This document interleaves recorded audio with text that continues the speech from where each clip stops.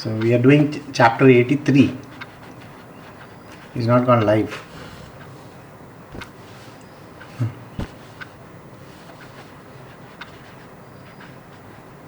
Still showing off here.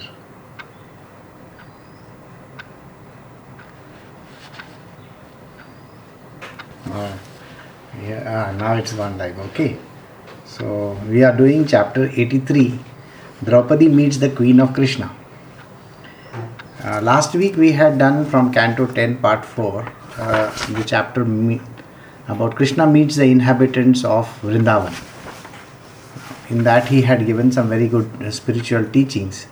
Today we are going to do a different chapter where Draupadi meets the queens of Krishna.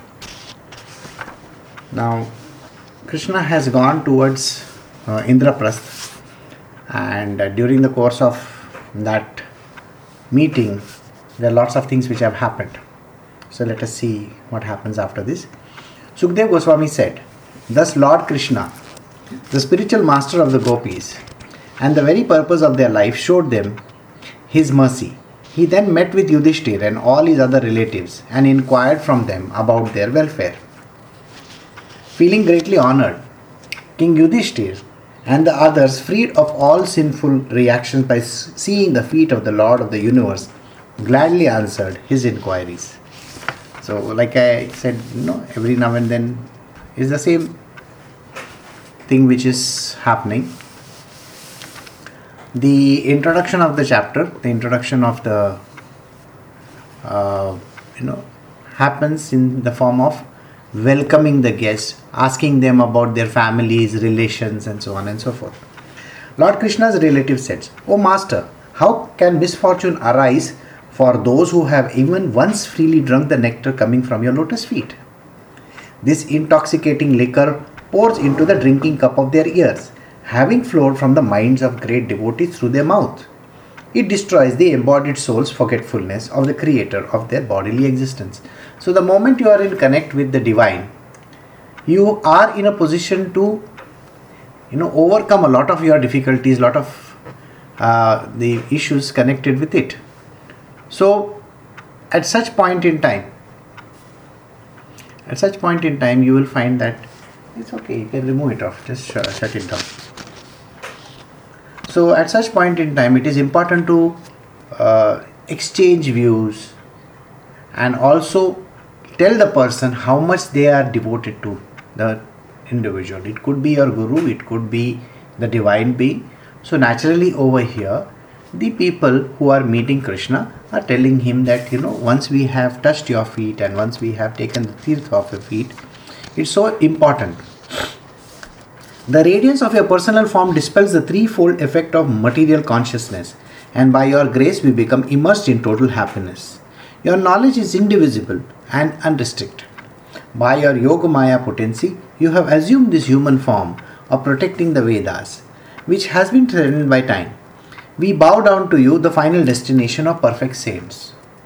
So the people over there are appeasing Krishna. They are telling him what exactly they feel about him. So they are describing how his grace flows through the entire worlds over here and how everybody is immersed in total happiness. And thereafter they describe also how he has taken a form. See, the Lord taking a form, assuming a form of Sri Krishna as the son of over here, and coming to this world and meeting everybody is a creation of Yogamaya only. Yogamaya is God's potency.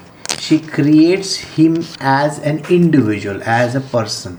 So we are able to experience him.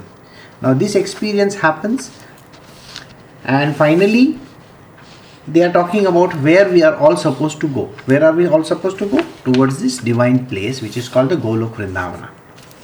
The great sage Sukdev Goswami said, as Yudhishthir and the others were thus praising Lord Krishna, the crest jewel of the light of the sublimely glorified personalities, the women of the Andhaka and the Kaurava clan met with one another and began discussing topics about Govinda that are sung throughout the three worlds. Please listen as I relate this to you. Sri Draupadi said, "O Vaidarbhi, Bhadra and Jambavati, O Kausala, Satyabhama and Kalindi, O Saibya, Rohini, Lakshmana and other wives of Lord Krishna, please tell me how the Supreme Lord Achyuta, imitating the ways of this world by his mystic power, came to marry each one of you.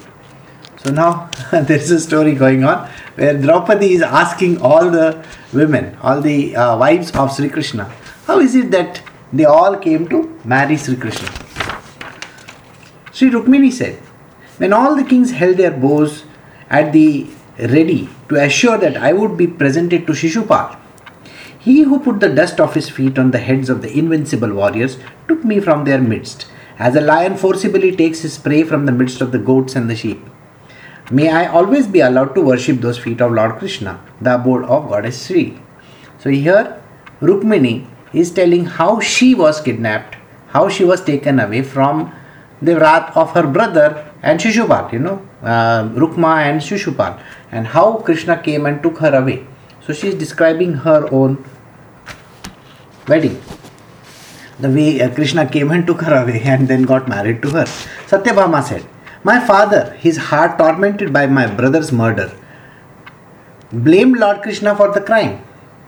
To remove the stain of his reputation, the Lord defeated the king of the bears and took the Shamantaka jewel, which he then returned to my father. Fearing the consequence of his offense, my father offered me to the Lord, even though I had already been promised to others.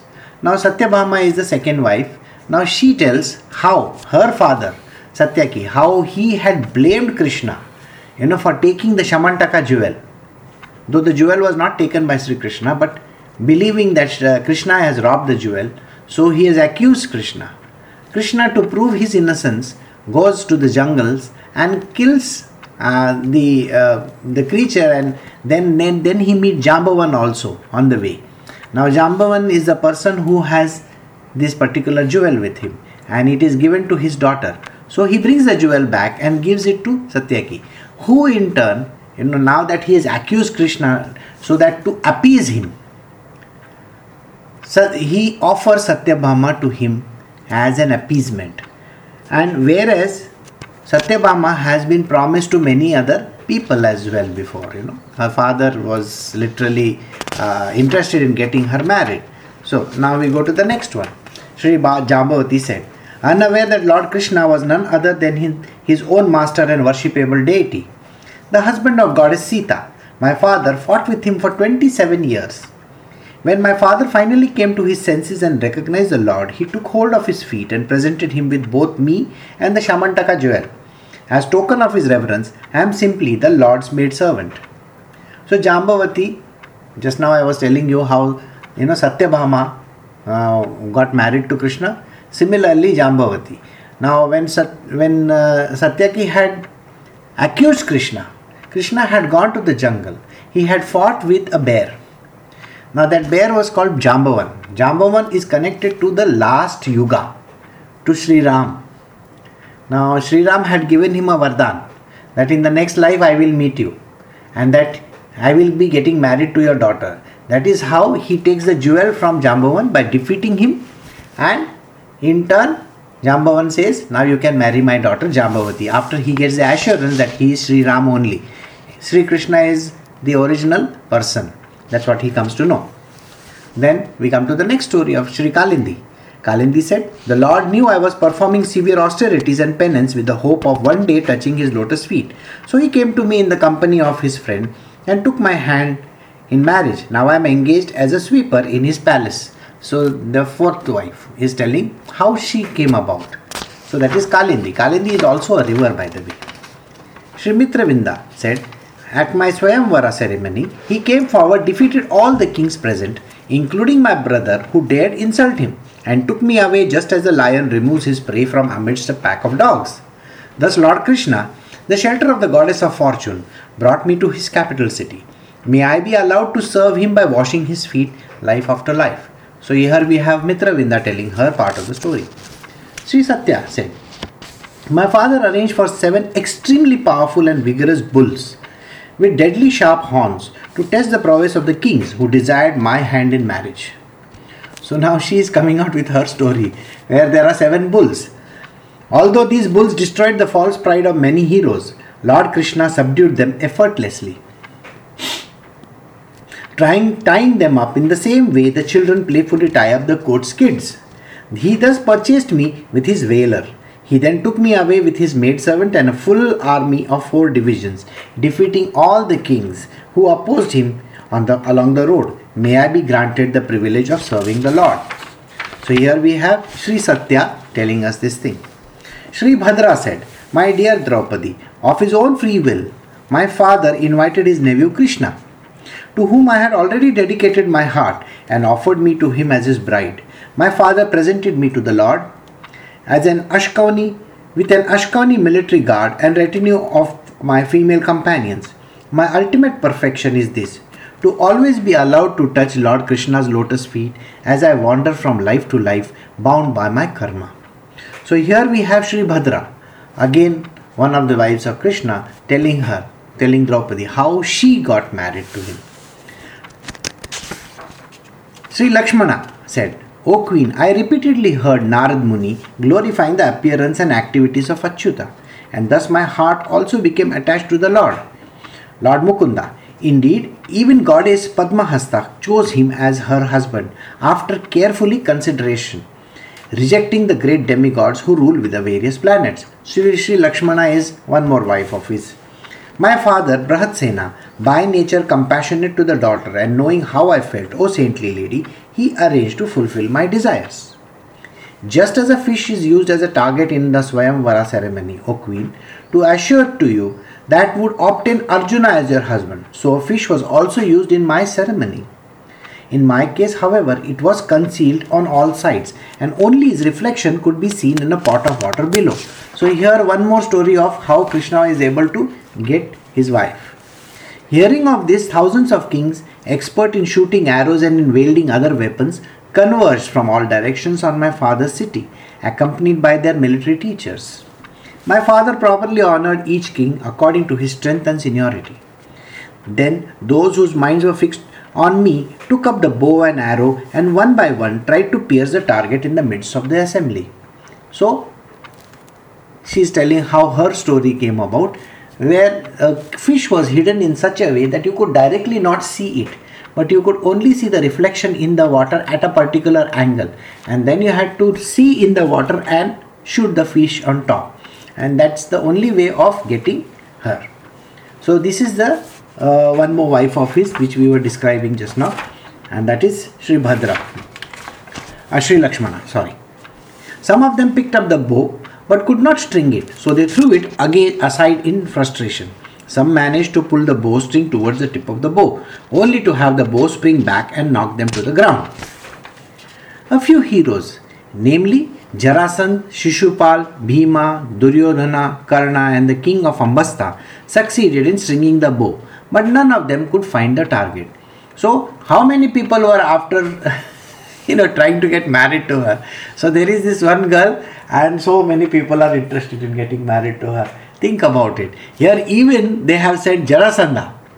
Jarasandha was, remember, he was the father-in-law of Kamsa.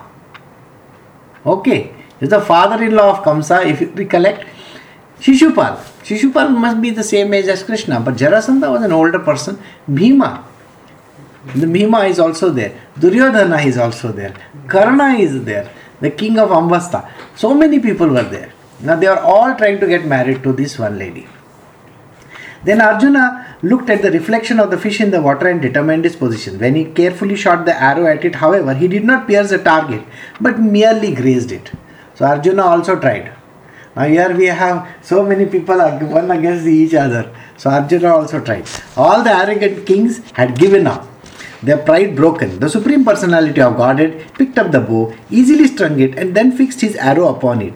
As the sun stood in the constellation Abhijit, he looked at the fish in the water only once and then pierced it with the arrow, knocking it off the ground. So think about it. Arjuna is also trying his hand. Now think about all these things. Every person over there is already married. He has got wife.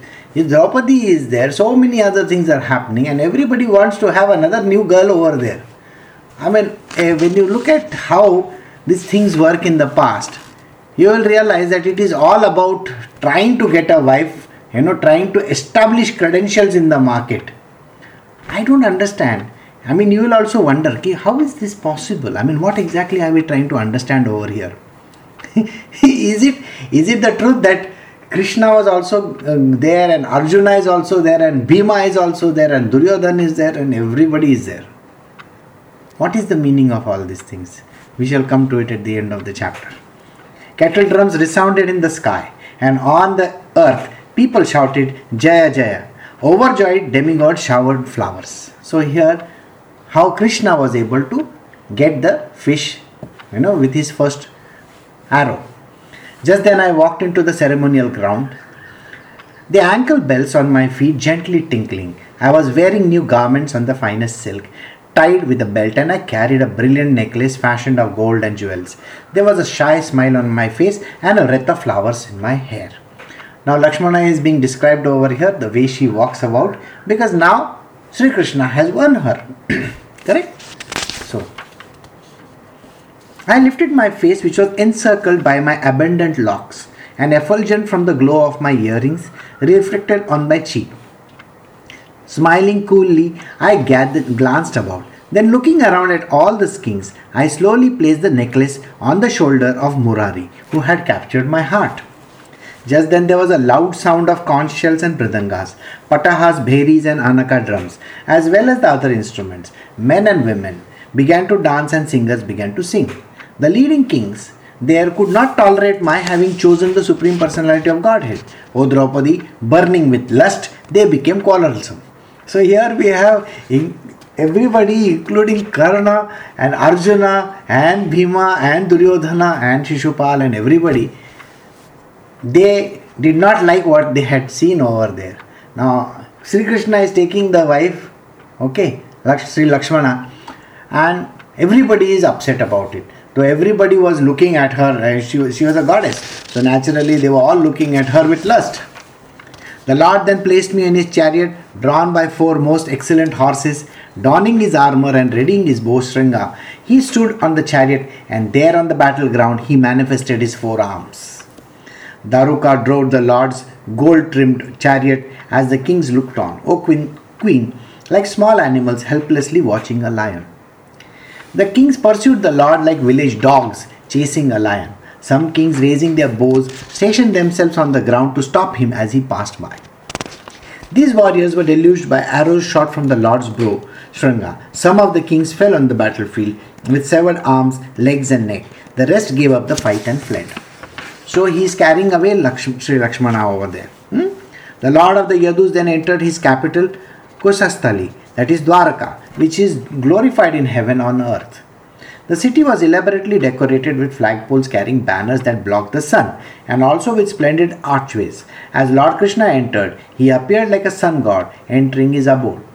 My father honored his friends, family and in-laws with priceless clothing and jewelry, with the royal beds, thrones and other furnishings. With devotion he presented the perfectly complete Lord with a number of maidservants bedecked with precious ornaments.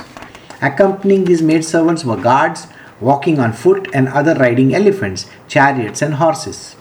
He also gave the Lord extremely valuable weapons.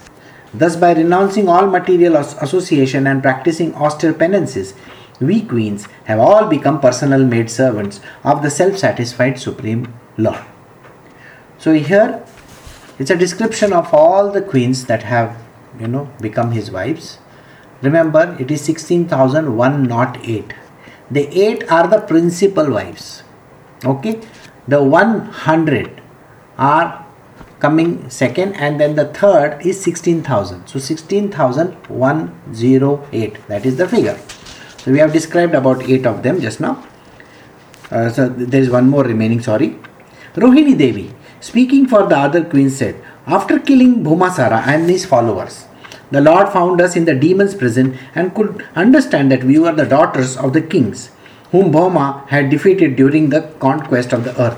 The Lord set us free, and because we had constantly meditating upon his lotus feet, the source of liberation from the material entanglements, he agreed to marry us, though his every desire is already fulfilled.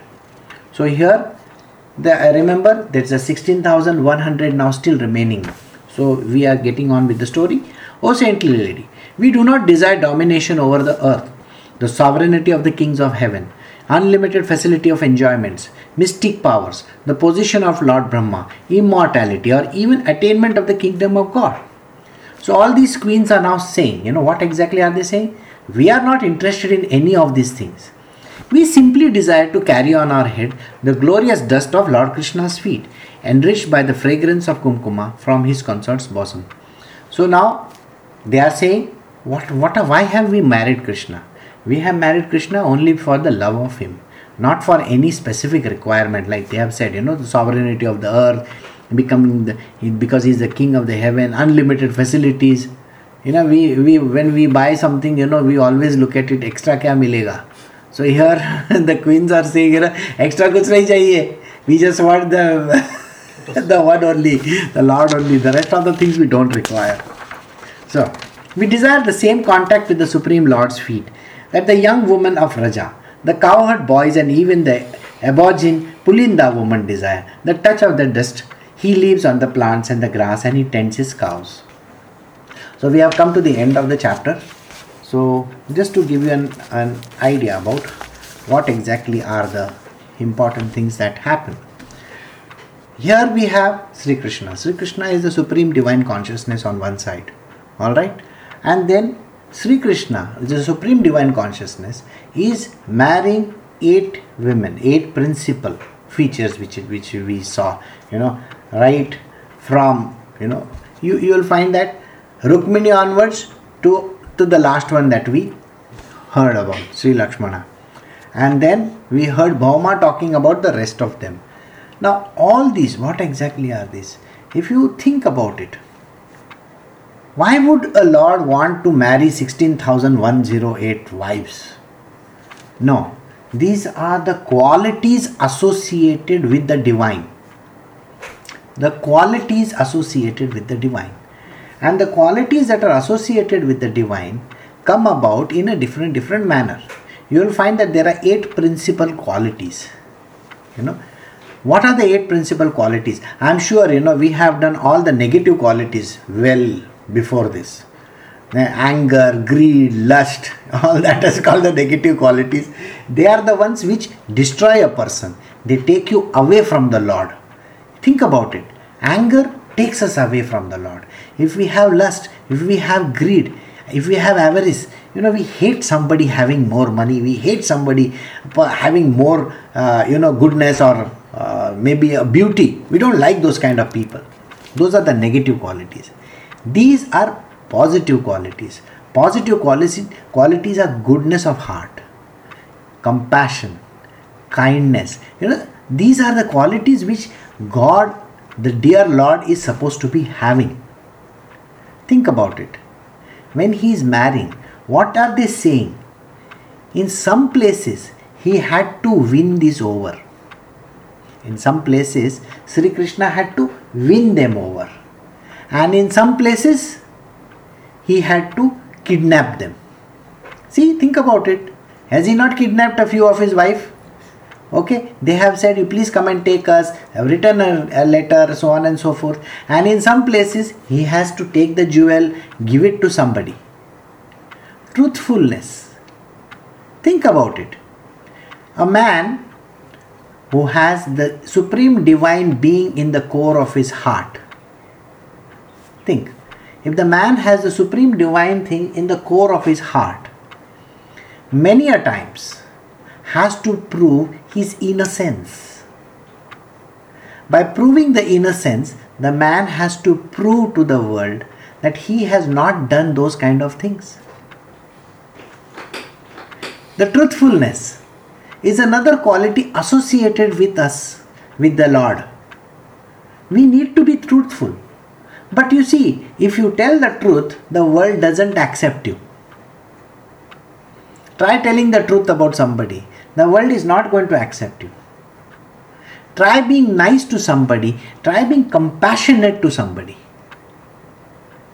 People are interested in something completely different. Think about the refugees that we are having. We want to be compassionate to them. We want to give them some food and some clothing and some shelter and something. How does the world look at it? all the other kings over there, they don't want you to win. Think, there are other kings who don't want you to win this. So what do? They try to hit you with the bow and arrows. So your compassion is brought down, supposedly. But that is not the case. Everybody else comes over there and wants to establish his credential over there, saying that, oh, and they want to take their pound of flesh and their publicity. How is their publicity? It is like this, I remember one American corporation, and I knew the person connected with that American corporation who had a corpus fund of I think 3.2 million or 3.5 million, something like that, dollars. And the corporation had given this very, very important, mandate to the person who had this budget, which was for the CSR. CSR, corporate social responsibility. What was the term given by this American corporation? The American corporation had given the mandate to this HR person who was in charge of this great corpus of funds. If you are going to give $3 million to somebody, we need at least $30 million of publicity associated with it. If we are not going to get $30 million of free publicity associated with it, don't give the funds. I was shocked to hear from this HR manager. How can a corporation who is doing corporate, remember this is supposed to be a CSR initiative, how can they say this kind of a thing? Now do you understand how many kings are after it? You want to do something good in this world. You want to donate to charity, or you want to do something nice in this world. There are 100 people around you who want to pull you down and take publicity away from you. They want something from that thing. So you go and you try to do something for the refugees. You will find that there are 10 other organizations who will say, oh, we are the ones who provided these people with the jobs. Oh, we are the ones who provided them with the food. And the food has cost us so much. And they are going to get the write-offs over there. They will present it as their own case. Can you imagine this? Do you understand? Now think, these are the supreme divine Lord's qualities. Every individual is supposed to have in them. These qualities are the goodness of heart. The truthfulness. Think about it. The extreme qualities. The kindness, the goodness, the compassion, the love, the understanding that we need to have. What all? Now let us say, think about one more case which I will give you. Let us say there is a deserving candidate and you are giving a prize to the deserving candidate. Alright? You are some person who likes this person. Okay? Maybe there is a singing competition or something and you like the person who is singing and you want to give him a small gift. Every other person over there will definitely try to pull you down saying that he doesn't deserve. There are other people who deserve. That is called Swayamvara. That is called piercing the bow and the arrow. Though you are giving the gift to that person, but everybody feels that that person is not the deserving type. You should have given to somebody else. And then everybody else believes that they deserve it more than him. The goodness of heart comes over there. You want to present it to the deserving person. But every other person in the world will think that person doesn't deserve. This is how it works. Think about it. So, the Divine Lord is associated with all these qualities. And all these things which I said, the Shamantaka jewel, how you have to take it away from.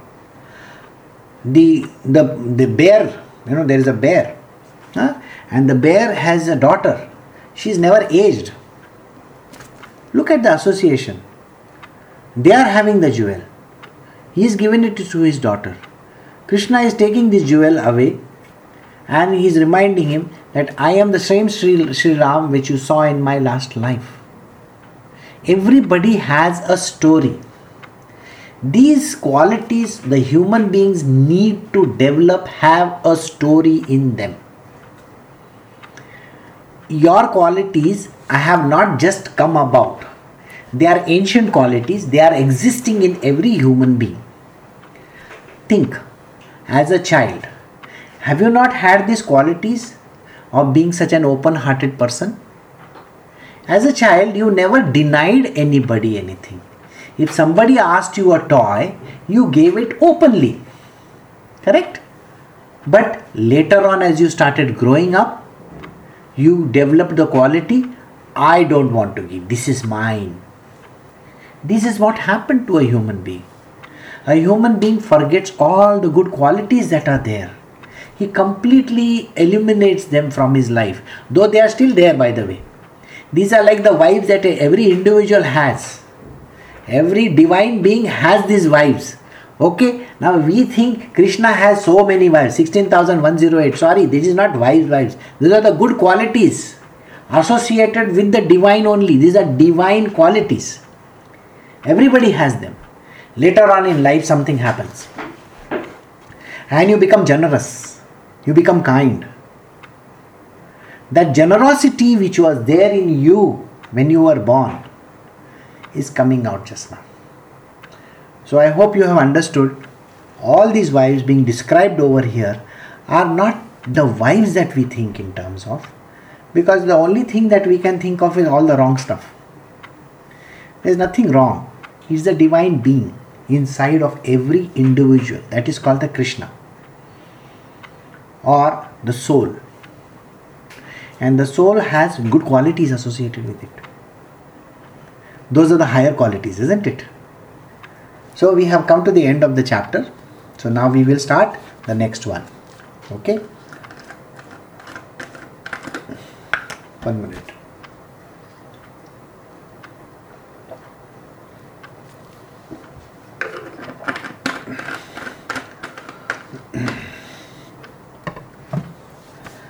So we are doing chapter 84 from the Srimad Bhagavatam, Canto 10, Part 4. The chapters is about the sages teaching at Kurukshetra. Now we remember we are in Indraprasth. There is Draupadi over there. The stories are going on. They are all describing the Lord's qualities, so on and so forth. So we are in the north of India. So now the sages, how do they teach? What do they teach in Kurukshetra? Sukdev Goswami said, Partha, Gandhari, Draupadi, Subhadra, the wives of the other kings and the Lord cowherd girlfriends were all amazed to hear the queen's deep love for Lord Krishna, the Supreme Personality of Godhead and the soul of all beings, and their eyes filled with tears. Now all these queens are describing their story. Everybody who is hearing them, when they hear these kind of stories, everybody is very happy. Eyes are filled with tears. Think about it. When we ourselves describe goodness to somebody else, oh, this person, he is so kind, how he has taken money, put it together and made into a big pile and handed it over to these poor people. So when we hear this kind of story, how do you feel? You feel very nice about it. So everybody's eyes are filled with tears. As the women thus talked among themselves and the men among themselves, a number of great sages arrived there, all of them eager to see Lord Krishna and Lord Balarama.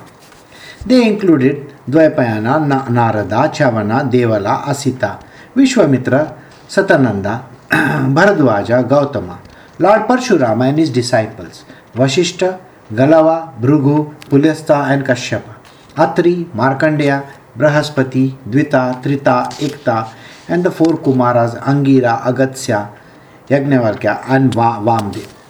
So many other sages are also coming over there. Everybody is coming to meet the Lord. As soon as they saw the sages approaching, the king and the other gentlemen who had seated them immediately stood up, including the Pandava brothers and Krishna and Balram. Then they all bowed down to the sages who were honored throughout the universe.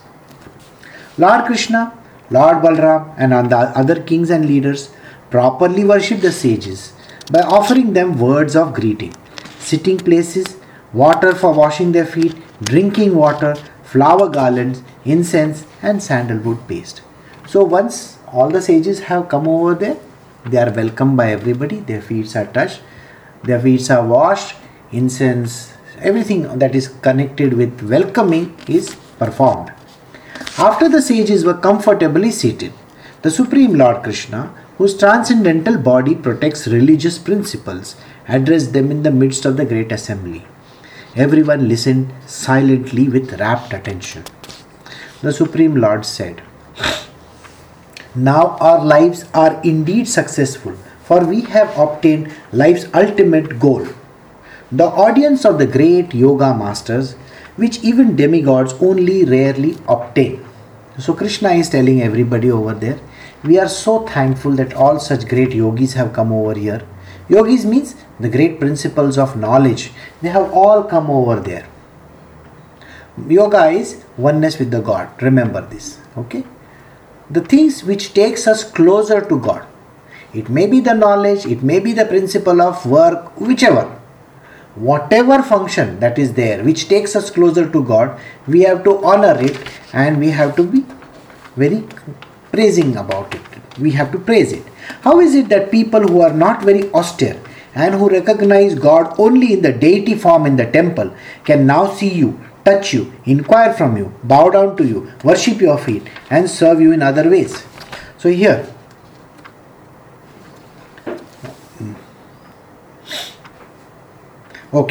I missed out one line. The Supreme Lord said, "Now our lives are indeed successful, for we have obtained the ultimate life goals, the audience of great yoga masters, which even demigods only rarely obtain. How is it that people who are not very austere and recognize God only in the deity form in the temples can now see you, touch you, inquire from you, bow down to you, worship your feet, and serve you in other ways? Mere bodies of water are not the only real sacred places of pilgrimage, nor are the images on earth and stone the true worshipable deities. These purify one only after a long time, but saintly sages purify one immediately upon being seen." So Krishna is telling the entire audience over there, to meet such type of great sages is one of the rarest of the things in the world. That means these are the great gurus, and if you were to meet them and if you were to take their blessings, that would be far more greater of the greatest positive deed that you might have done to purify your being. Touching the feet of these kind of great sages is the most important thing for any human being. Neither the demigods controlling the fire, the sun, the moon, the stars, nor those in charge of the earth, water, ether, air, speech, mind actually remove the sins of their worshippers, who continue to see in terms of duality. But wise sages destroys one's sin when respectfully served for even a few moments. Here Krishna is talking about that you may go to any river, try to cleanse your sins. Like you go to Ganga or Yamuna or one of those and try to wash your sins off over there. Go to holy pilgrimages, places like Varanasi and so on and so forth. And you think, oh, your sins are gone away now. No. Or you go to temples and you do worships and so many other things. You will find that the sins basically are still there. Sins means karma that is associated with you is still there. But how would the sins go away? They would go away when you can respectfully serve these teachers or these gurus. When you serve these masters, that is a time all your sins get washed away. So the service unto the master is the most important part. One who identifies his self with the inert body, composed of mucus, bile and air, who assumes his wife and family are permanently his own, who thinks an earthen image or the land of birth is worshipable, or who sees the place of pilgrimage as merely the water there, but who never identifies himself with, feels kinship with, or worships or even visits those who are wise in spiritual truth. Such a person is no better than a cow or an ass. Now, if we were to take into account oh, I am serving my parents, or I am going to the holy places, I am drinking from this particular holy waters, or going to some temples, or praising some people, or keeping an earthen image or a stone image and praying to it. If you think that is a great thing that you are doing, you are mistaken. Worshipping these great deities, it is who? The gurus, these people whom we mentioned just now. They are the great sages. That is the highest thing. The rest of the things have absolutely no value. Any person who thinks that those things have a greater value, they are mistaken. Here the verse is put in slightly a different tone. Here he says, normally idiots, the asses, they are no better than cow or an ass. So here Krishna is describing people who believe that what they are doing is the best thing or the right thing. Just imagine, people think, going to some temples and some places of worship, oh, I am doing this, it's a great thing. They believe like that. Or they are thinking, oh, I read this and I do that. Oh, I have a family, I have a wife and children and I am supposed to be taking care. I am a very good father. All this is nonsense. He is an ass, one who believes in this kind of thing. Sukadeva Goswami said, hearing such unfathomable words from the ultimately wise Lord Krishna, the learned Brahmanas remained silent, their minds bewildered. For some time, the sages pondered the Supreme Lord's behavior, which resembled that of a subordinate living being. They concluded that he was acting this way to instruct the people in general. Thus, they smiled and spoke to him, the spiritual master of the universe. So, the way Krishna was talking, everybody is a little bit bewildered. Just imagine the Lord is talking such kind of a language. He's an ass. Okay. Doesn't it sound, how can the Lord talk such kind of a language? He should be talking something very godly, divine, those kind of things. But Krishna is a complete down to earth being. Though he is born in a human form, but his teachings are always very, very beautiful. They are always coming at the right appropriate moment, the way they are supposed to be, and his language will also differ the way it is supposed to be. His language is also very unique. So he is the spiritual master of this entire universe, and what does he do? The great sages say, the power of illusion has totally bewildered us, the most exalted knower of the truth and leaders among the universal creators. How amazing is the behavior of the Supreme Lord. He covers himself up like human-like activities and pretends to the subject to superior control. So what does Krishna do? Krishna behaves like a normal human being, as if he is nobody in this world. He has this demeanor of, oh, I am subservient to everybody. Everybody is sitting on top of my head. I am the pair ki dhul. Okay, everybody is there and everybody is ruling over him. That means he has these human-like activities and he pretends to be the subject to superior control. That means somebody is there on top of me. Like he is a subordinate person. He behaves like this in this material world. Indeed, the human-like pastimes of the Almighty are simply a pretense.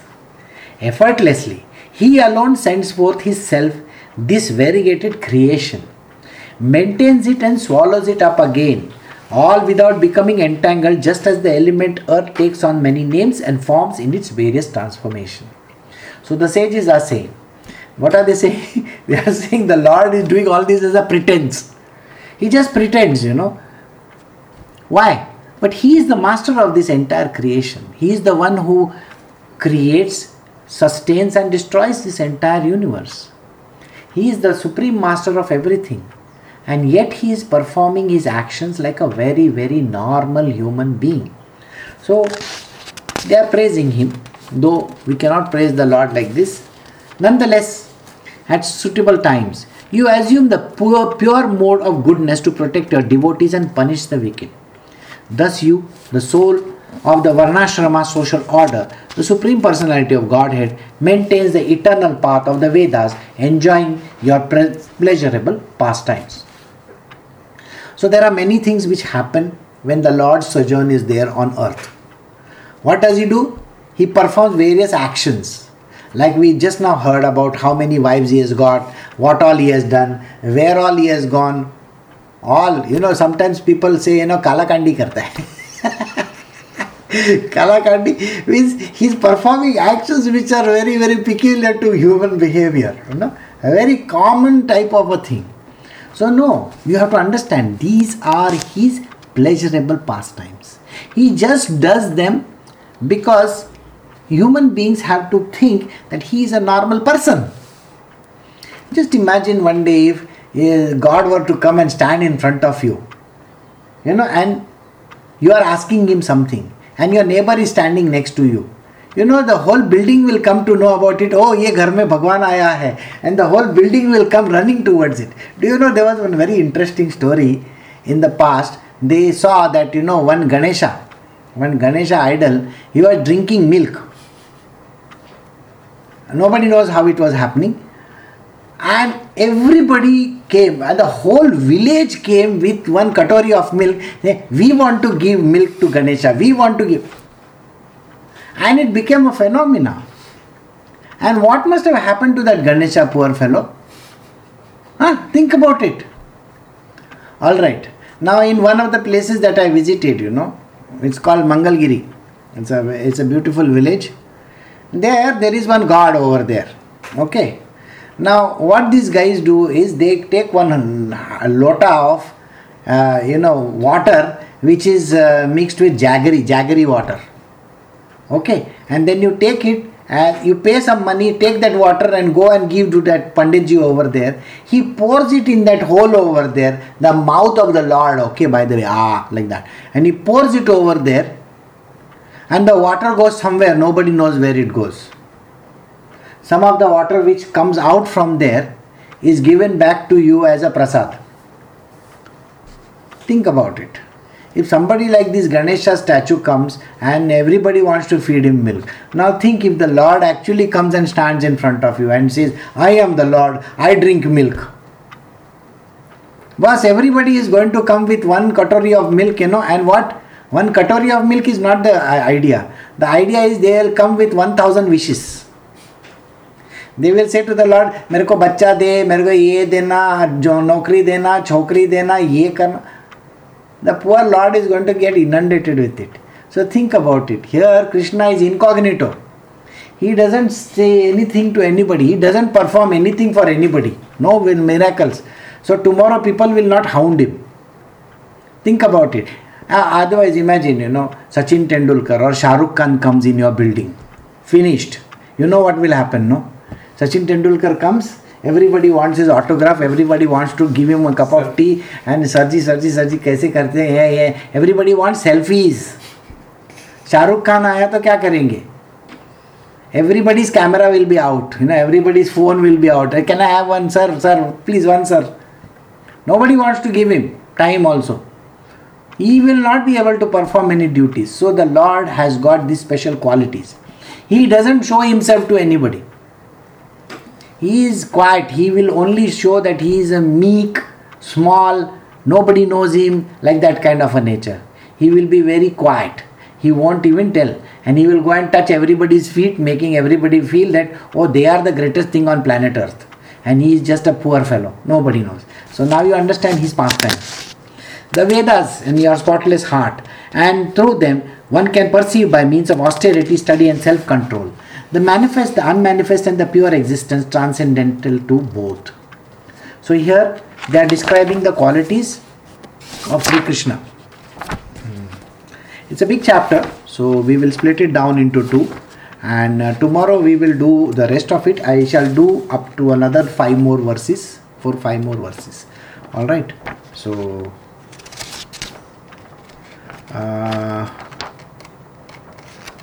yes, 5 more verses. So, therefore, O Supreme Brahman, you honor the members of the Brahmanical community, for they are the perfect agents for which one can realize. You, through the evidence of the Vedas, from that your very reason, you are the foremost worshipper of the Brahmanas. So the Lord honors the knowers of Brahma. That means the sages. The sages are the knowers of Brahma. The Lord always honors those who honor Brahma, those who honor this divine.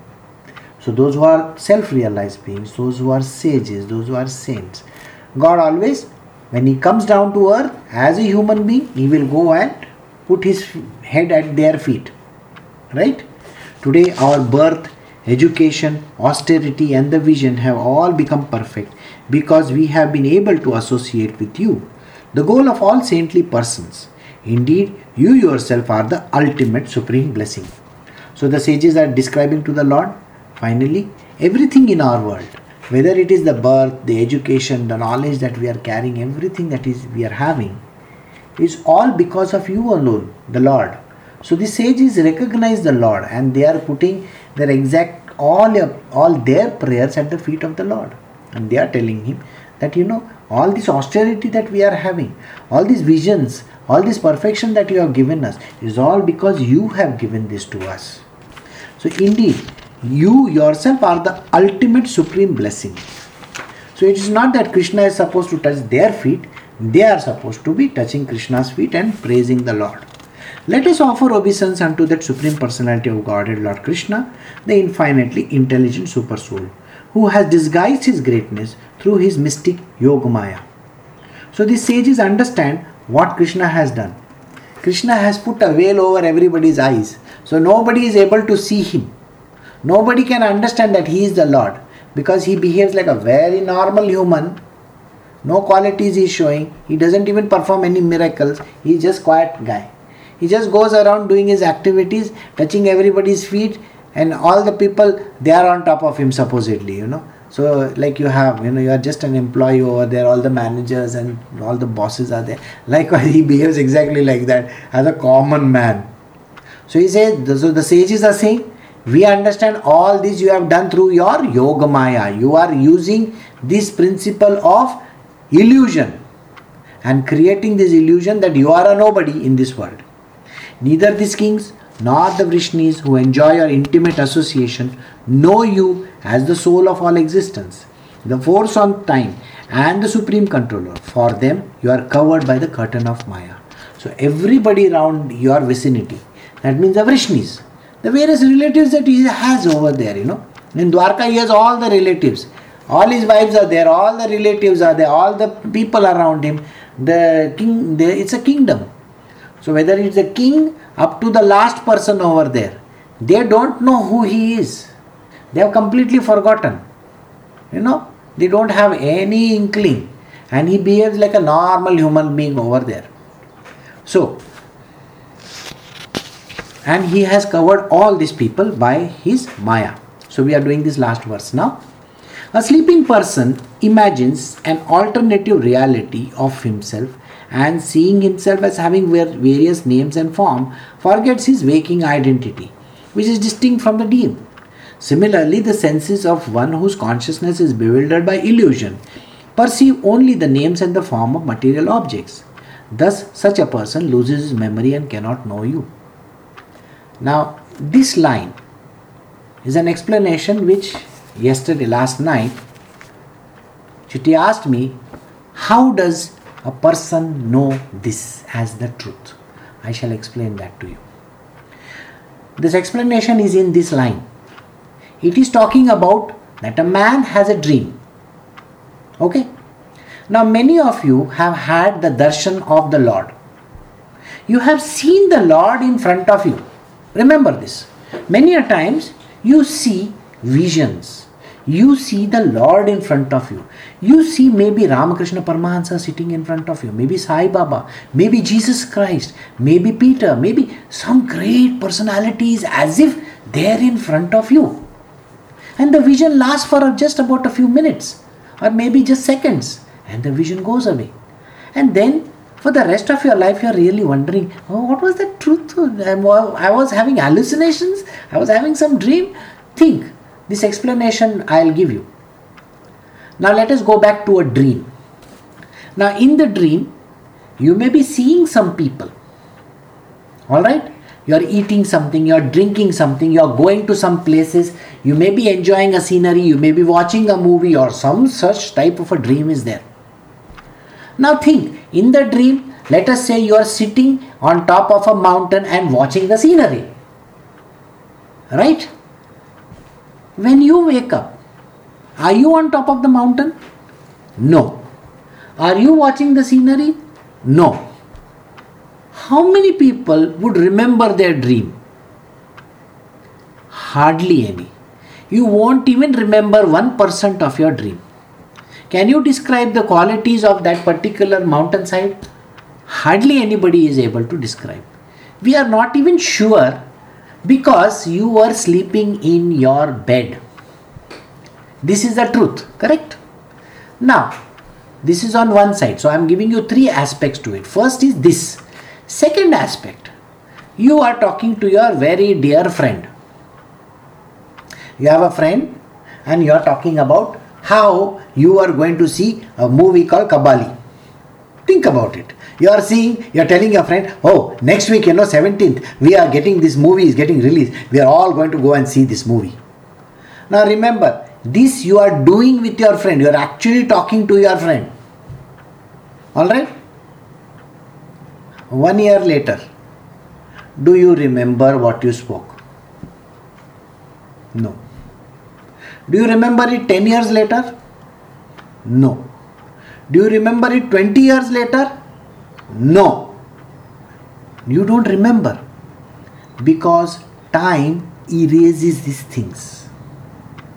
Your friend you have met may be at a particular place. Even the place will not be there in your memory. None of these things, including your friend's face, would have changed. Everything would have changed. Now we come to the third part. You have seen the Divine Lord sitting in front of you.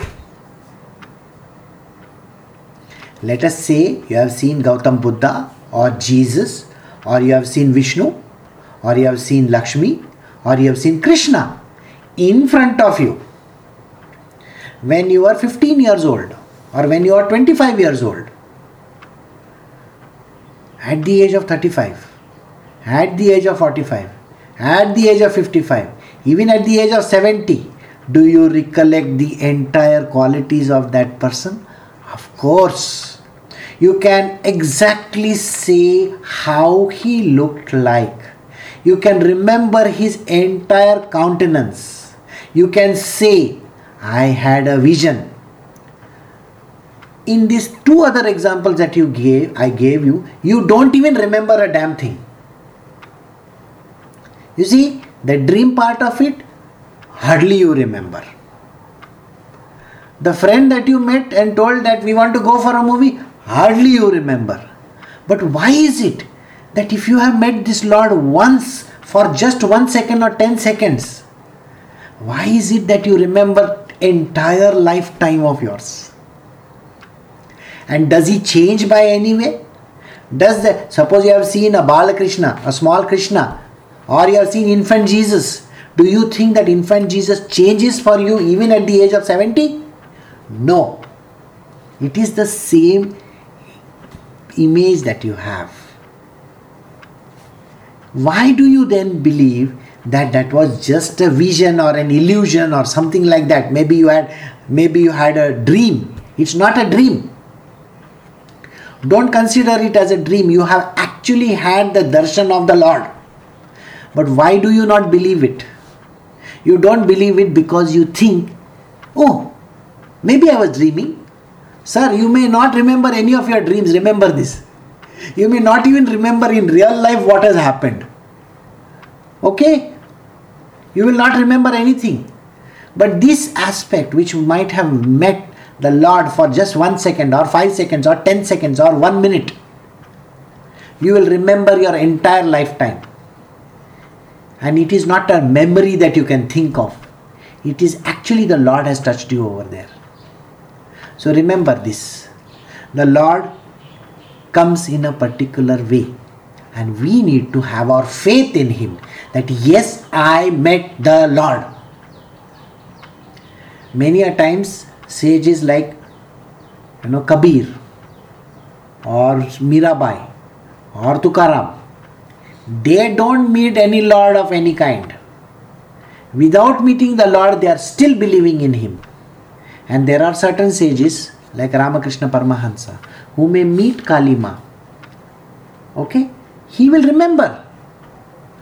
These with 100% faith, and here on the other side with the divine being, they will remember the Lord, and that is one that you need to pray to. So always remember this. Don't think that it was just a dream or some nonsense. It's the truth. That is the reason why you remember it. That is the reason why you actually dwell in it till the end of your life. Got it? I will read this line and I will end over here. A sleeping person, see the line. A sleeping person imagines an alternative reality for himself, and seeing himself as having various names and form, forgets his waking identity, which is distinct from the dream. Similarly, the senses of one whose consciousness is bewildered by illusion perceives only the names in the form of material objects. Thus, such a person loses his memory and cannot know you. And the third aspect, when the Lord gives the darshan. So these two aspects which I told you, one the dream one and one the friend one. Okay? These are the two aspects which are mentioned over here. And the third one, where you see the divine Lord, and you need to believe in that. So we shall end over here and we shall meet tomorrow. Okay?